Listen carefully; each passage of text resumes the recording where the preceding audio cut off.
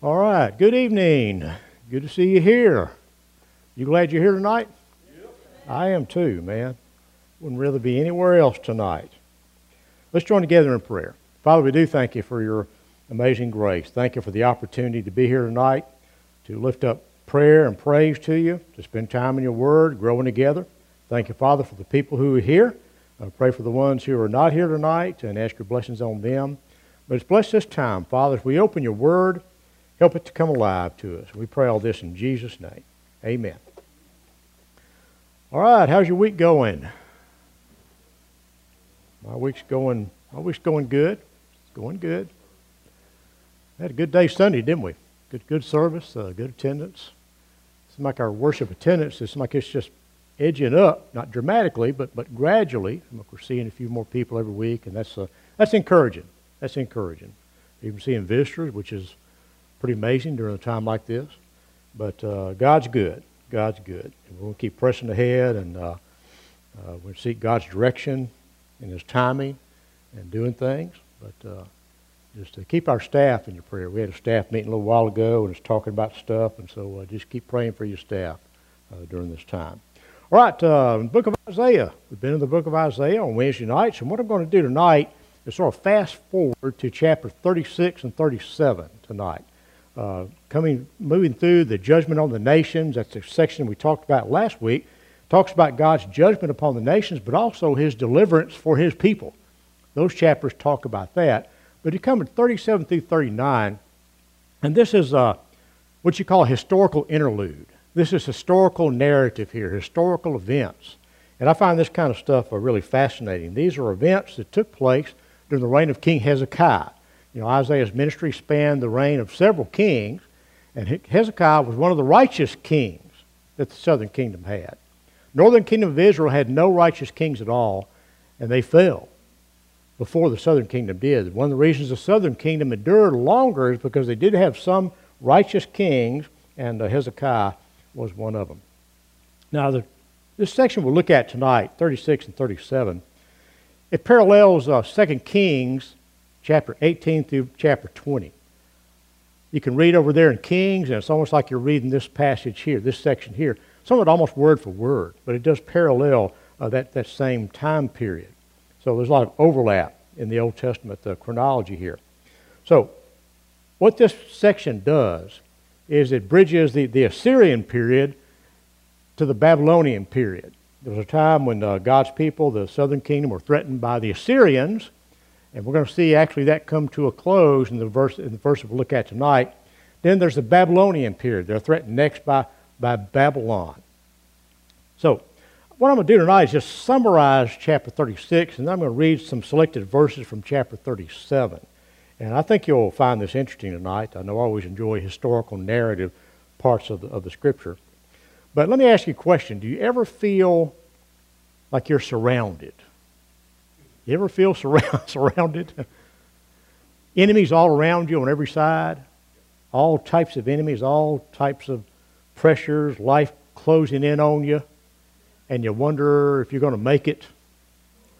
Every one of us feels that. Some of you feel that right now tonight, don't you? Well, good news for you. There's a word of encouragement here in this passage that you'll look at tonight. God is with you. God's with you. This examines a time when the Israelites were surrounded, not just by some circumstances of life, but by enemies that wanted to kill them. The Assyrians. The Assyrians. Now, Isaiah's whole time period, his whole ministry was a time of crisis. They were in crisis the whole time. It was a time of deterioration inside, and also pressure from the outside, enemies surrounding them from the outside. Our nation right now is in a crisis period, isn't it? Mostly it's just deterioration from within, isn't it? That's really what's happening to us. It's just amazing. It's amazing how fast things can go downhill, too, isn't it? We see this happen in the Bible sometimes, and even just looking at events today, it's amazing how fast we can go downhill when we have departed away from God. So, there's a threat from Assyria, which was the big dog on the block at that time. In 722 BC, the northern kingdom had fallen to Assyria, and at that time, the southern kingdom, Judah, became something like a vassal state to Assyria. They had to pay tribute to them, protection money, you might say, something like that. They had to pay tribute to them. And so, 715 BC, this is when Hezekiah comes to the throne. And Hezekiah's a righteous king. He starts some reform. He begins to try to move the people back to God, one of the godly kings. Then a new Assyrian king appeared on the scene. Sennacherib was his name. Sennacherib became king of Assyria. And at that time, he faced a lot of problems on the home front and also over in Palestine. People were in rebellion. And so Hezekiah sees this as maybe an opportunity to throw off the Assyrian yoke. They hadn't been conquered by Assyria, but they were having to pay tribute to them. They were sort of under their thumb in a way. And so he sees an opportunity to maybe revolt and stop paying tribute, and he calls on Egypt for help. So in 701 BC, the Assyrian army comes and they overrun the whole area. They're occupying the whole area except for Judah, and except for Jerusalem. And it's interesting, in the historical records, the Assyrian records, Sennacherib the king records cities that he conquered. He'll go, I conquered this city, I conquered that city. And he talks about Hezekiah in there, the king of Judah. He said, Hezekiah himself, I had him shut up like a bird in a cage. But he never records that he conquered Jerusalem, because he didn't. And we'll see in the chapter tonight, we'll see how that came about. But he does record something about Hezekiah, but he doesn't specifically say that he conquered Jerusalem, because he didn't. So, he camps some distance out and sends one of his representatives in to talk to the people of Judah, try to convince them, coax them into surrendering. And back then, it was very common to use taunts. You'd ridicule your enemy, you taunt them, you try to psychological warfare, insult them, this type of thing. And so a messenger comes from the Assyrian king to meet with Hezekiah's messengers. He starts telling them all the reasons why they really ought to go ahead and surrender. He says, first of all, you can't rely on Egypt. Egypt's no good. And all this is in chapter 36. You want to go back later tonight and read chapter 36. He says, first of all, Egypt is no help. They won't help you. Secondly, your religious faith is no good. Your faith's just no good. Thirdly, he points out how meager their forces are compared to the Assyrians. He said, look, I'll give you 2,000 horses if you can put riders on them. Ha ha. So it's just a taunting kind of thing. Then he tells them, Hezekiah, your king has misled you. You're in this mess because of Hezekiah. He's your problem. Nobody has successfully resisted us. Look at what we have done to the other nations around, how we had conquered them. And Assyria had done that. They had just obliterated everybody around them. I think of them as the Nazi Germany of the ancient world. They were just swallowing up nations all around them. So nobody had resisted them. And so they say, what makes you think you can do any better? So, do you ever feel surrounded? Like the world is just taunting you, insulting you. You feel like a bird in a cage, caged up with everything surrounding you. Now, sometimes our circumstances, we bring about because of our own sin. But what I'm really talking about here is just when circumstances of life are closing in on you. Stuff happens in life. Life just happens, doesn't it? Things sometimes we have no control over. And what you discover during those times when you get down is that the devil fights dirty, doesn't he? He's not a clean fighter. He used psychological warfare, just like the Assyrians were trying to do to the people of Judah. And he'll tell you things like, your faith is no good. You call yourself a Christian? Why is this happening to you then?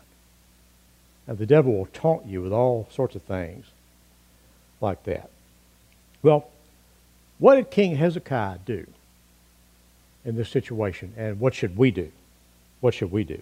This is where I want to look at chapter 37, just some selected verses from 37. What I've told you so far is just a summary of chapter 36, but chapter 37. When King Hezekiah heard it, he tore his clothes, covered himself with sackcloth, and entered the house of the Lord. Then he sent Eliakim, who was over the household, with Shebna the scribe, and the elders of the priests, covered with sackcloth, to Isaiah the prophet, the son of Amoz. He said to him, Thus says Hezekiah, this day is a day of distress, rebuke, rejection, for children have come to birth, and there is no strength to deliver them. Perhaps the Lord your God will hear the words of Rabshakeh, whom his master, his king of Assyria, has sent to reproach the living God, and will rebuke the words which the Lord your God has heard. Therefore offer a prayer for the remnant that is left. So the servants of King Hezekiah came to Isaiah. So Isaiah grieves. He tears his clothes. Then he sends for the prophet Isaiah. And he asks Isaiah to pray. He says, perhaps God will deliver us. He doesn't mean that God's incapable of doing it, but he says, we don't even deserve it. But perhaps God will deliver us. And so Isaiah gives him some preliminary assurance in verses 6 and 7. Isaiah said to them, thus you shall say to your master, thus says the Lord, do not be afraid because of the words that you have heard, which the servant of the king of Assyria has blasphemed me. Behold, I will put a spirit in him so that he will hear a rumor and return to his own land, and I will make him fall by the sword in his own land. Isaiah has already been praying about the situation, and God's already given him an answer. And so Isaiah comes to the king with the thus saith the Lord answer. First thing that the king needs is courage. Take courage. How often are we told that in the Bible? He says, God will cause Sennacherib to hear a rumor and return home. It could have been maybe trouble at home, or maybe an approaching army coming to meet him. Something will cause him to withdraw. So right up front, Isaiah gives Hezekiah the assurance, hey, everything's cool. Don't worry about it. God's got this thing. We need to hear that, don't we? No matter what is going on, God's got this thing. For us as believers, that is always the case. That's always the case. Everything will be okay. Then the verses that follow, a letter comes to King Hezekiah from the Assyrian king, Sennacherib, with further threats. So there have been verbal threats. Now there comes a threatening letter. You ever gotten threatening letters? Every pastor's gotten them. Yeah, boy, that'll unnerve you, won't it? So a threatening letter comes to threatening more things. And he says in the letter, don't let your God deceive you as hopeless. See what's happened to other countries? Same thing will happen to you. So what does Hezekiah do with the letter? Look down at verse 14 and 15. Hezekiah took the letter from the hand of the messengers and read it, and he went up to the house of the Lord and spread it out before the Lord. And Hezekiah prayed to the Lord. He takes that letter and spreads it out before God. That's the right thing to do. He didn't read that thing and read it over and over and over and over and brood over it and let it eat at him. He just took it to God. He just took it and spread it out before the Lord, and he prays. And he prays. And before he had asked Isaiah to intercede, now he's praying himself. And maybe God was waiting for Hezekiah to come to this point of just brokenness, a total brokenness. And look at the verses that follow, 16 through 20. And here's what Hezekiah prays. Lord of hosts, the God of Israel, who is enthroned above the cherubim, you are the God, you alone, of all the kingdoms of the earth. You have made heaven and earth. Incline your ear, O Lord, and hear. Open your eyes, O Lord, and see. And listen to all the words of Sennacherib, who sent them to reproach the living God. Truly, O Lord, the kings of Assyria have devastated all the countries in their lands, and they cast their gods into the fire. For they were not gods, but the work of men's hands, wood and stone, so they destroyed them. Now, Lord our God, deliver us from the hand of all the kingdoms of the earth, that all the kingdoms of the earth may know that you alone, Lord, are God. There's a recognition here that God is the absolute ruler of the universe. That's a theme through all this book of Isaiah. So as Hezekiah prays, the Lord, look at all the terrible things this man's saying about you. This heathen king, were utterly helpless and defenseless. And they have destroyed all those other nations, destroyed their gods, but those were false gods. But you're the true God, and so defend your name. Not for our sake, but for your sake, so that all the earth will know that you really are God. That's his prayer. That's his prayer. a prayer of just absolute brokenness, when you've got nowhere else to turn. Before God can really, truly move in your life, He waits for you to come to that point of total brokenness. What does the Sermon on the Mount say? Blessed are the poor in spirit, for theirs is the kingdom of heaven. To be poor in spirit means to be spiritually bankrupt, to mean that you have nothing to bring to God. You cannot save yourself. You have no good works. You have nothing you could present to God. That's what Hezekiah does here. He says, Lord, we don't have anything to present to you. You're going to have to defend your name, Father. Not for our sake, but for your sake, so that all the world is going to know that you really are God. Now, verse 21. Then Isaiah the son of Amoz sent word to Hezekiah, saying, Thus says the Lord, the God of Israel, because you have prayed to me about Sennacherib, king of Assyria, this is what the Lord has spoken against him. And then he goes on from there in verse 22 through 29. And it talks there about, this is the word that God has spoken against the king of Assyria, because Assyrian pride had just reached its limits. And now they're going to be humbled. God will totally cut them off. God's going to cut them off. Then you come down to verse 30. Isaiah continues to tell Hezekiah what's going to happen. This then will be the sign for you. You'll eat this year what grows of itself, in the second year what springs from the same. In the third year sow, reap, plant vineyards, and eat their fruit. The surviving remnant of the house of Judah will again take root downward and bear fruit upward. For out of Jerusalem will go forth a remnant, and out of Mount Zion survivors. The zeal of the Lord of hosts will accomplish this. Therefore, the Lord said concerning the king of Assyria, he will not come to this city or shoot an arrow there. He will not come before it with a shield or throw up a siege ramp against it.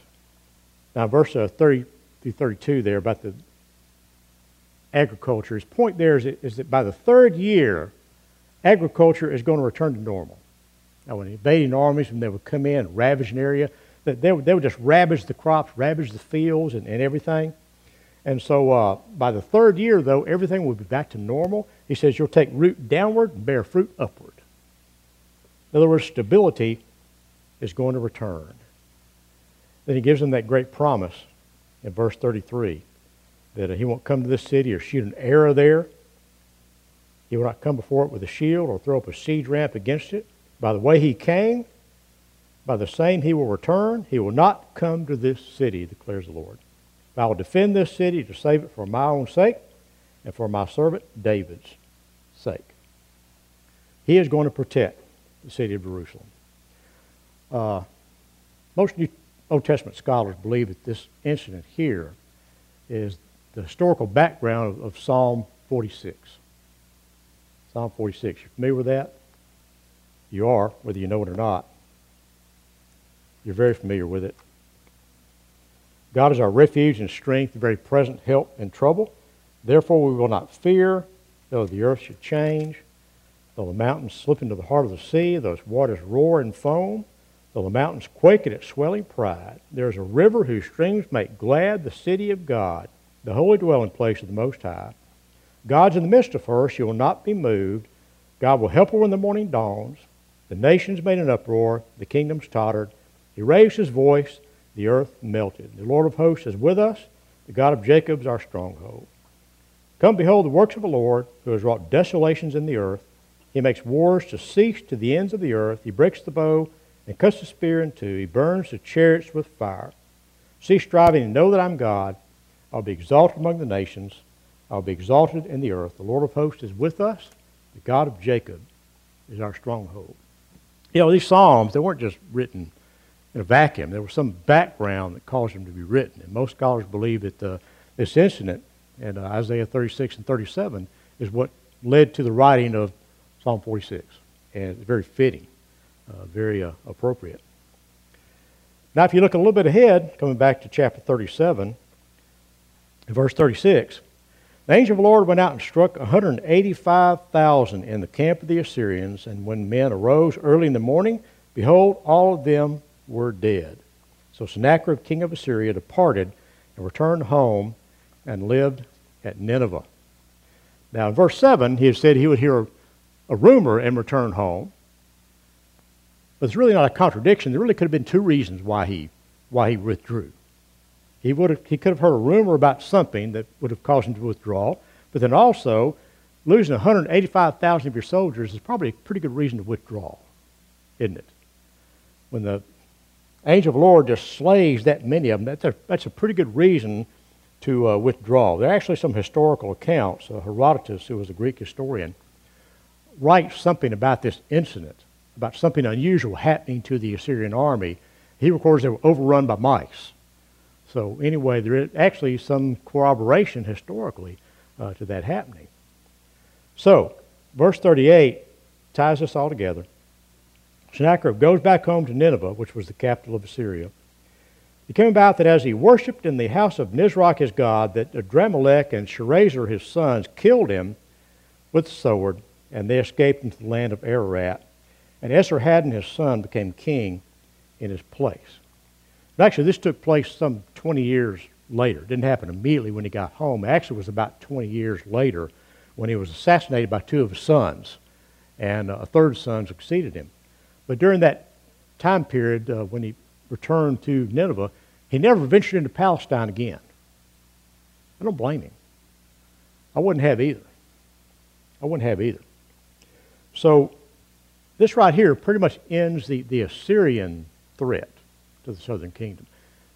Next is going to be Babylon. They're the next. Assyria is fading from the scene. Now Babylon will be the next big dog on the block. And that's just the way it was. One nation would fall, another one would rise, and then that one would fall, then another one would rise in their place. That's just the way it was. So, just a simple question. What do you do when you're surrounded? You look at this story, what do you do? What should you do when you're surrounded? Bring it to the Lord. You just bring it to God. Because sometimes you have no resources to deal with it. Run to God, yeah. Run to God, yeah. Mm-hmm. Yeah, because we just have no resources. Sometimes prayer is just a last resort. It ought to be our first resort. Sometimes that's just what we do when we're totally panicked, right? Well, all else fails, pray. No, that ought to be our first response. That ought to be our first response to a problem or a crisis.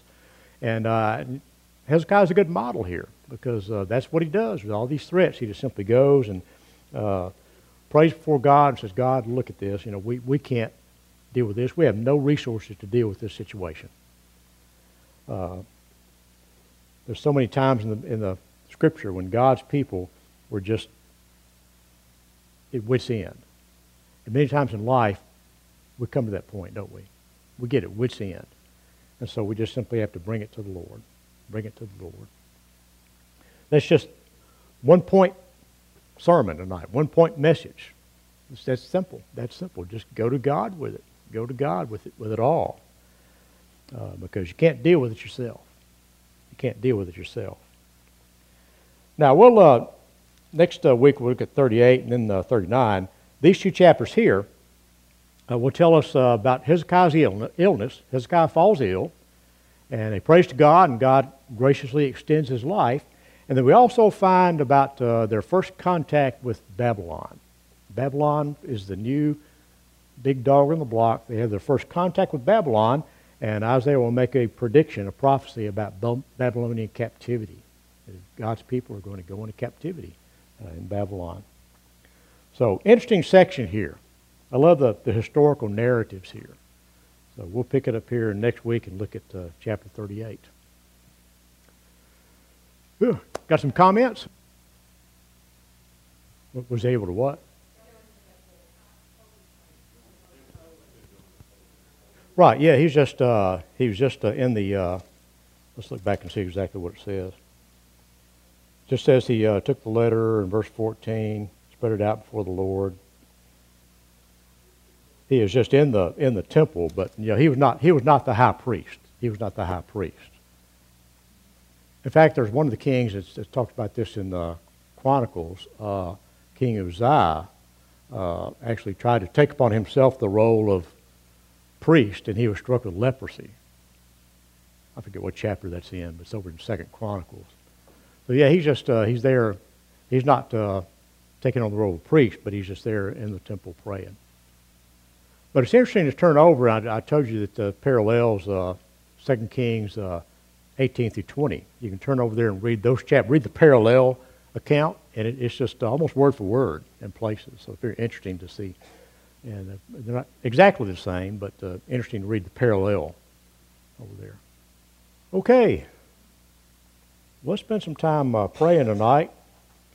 I got a call from Tim Parker yesterday, and Donna is having some problems with her eyes. She has glaucoma in her eyes. She went today to a doctor, and she's going to be having some other tests run, and they're trying to deal with this issue of glaucoma.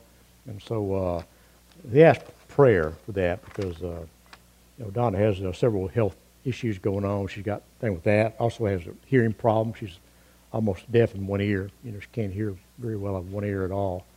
So several things going on with Donna. So remember her and Tim in your prayers. All right. How's Tommy? Is he recovering okay from? All right. Others you want to update us on, or prayer request or praises? Yeah, I saw them at the doctor's office the other day. Yeah, I was coming out of the building, and they were in the car.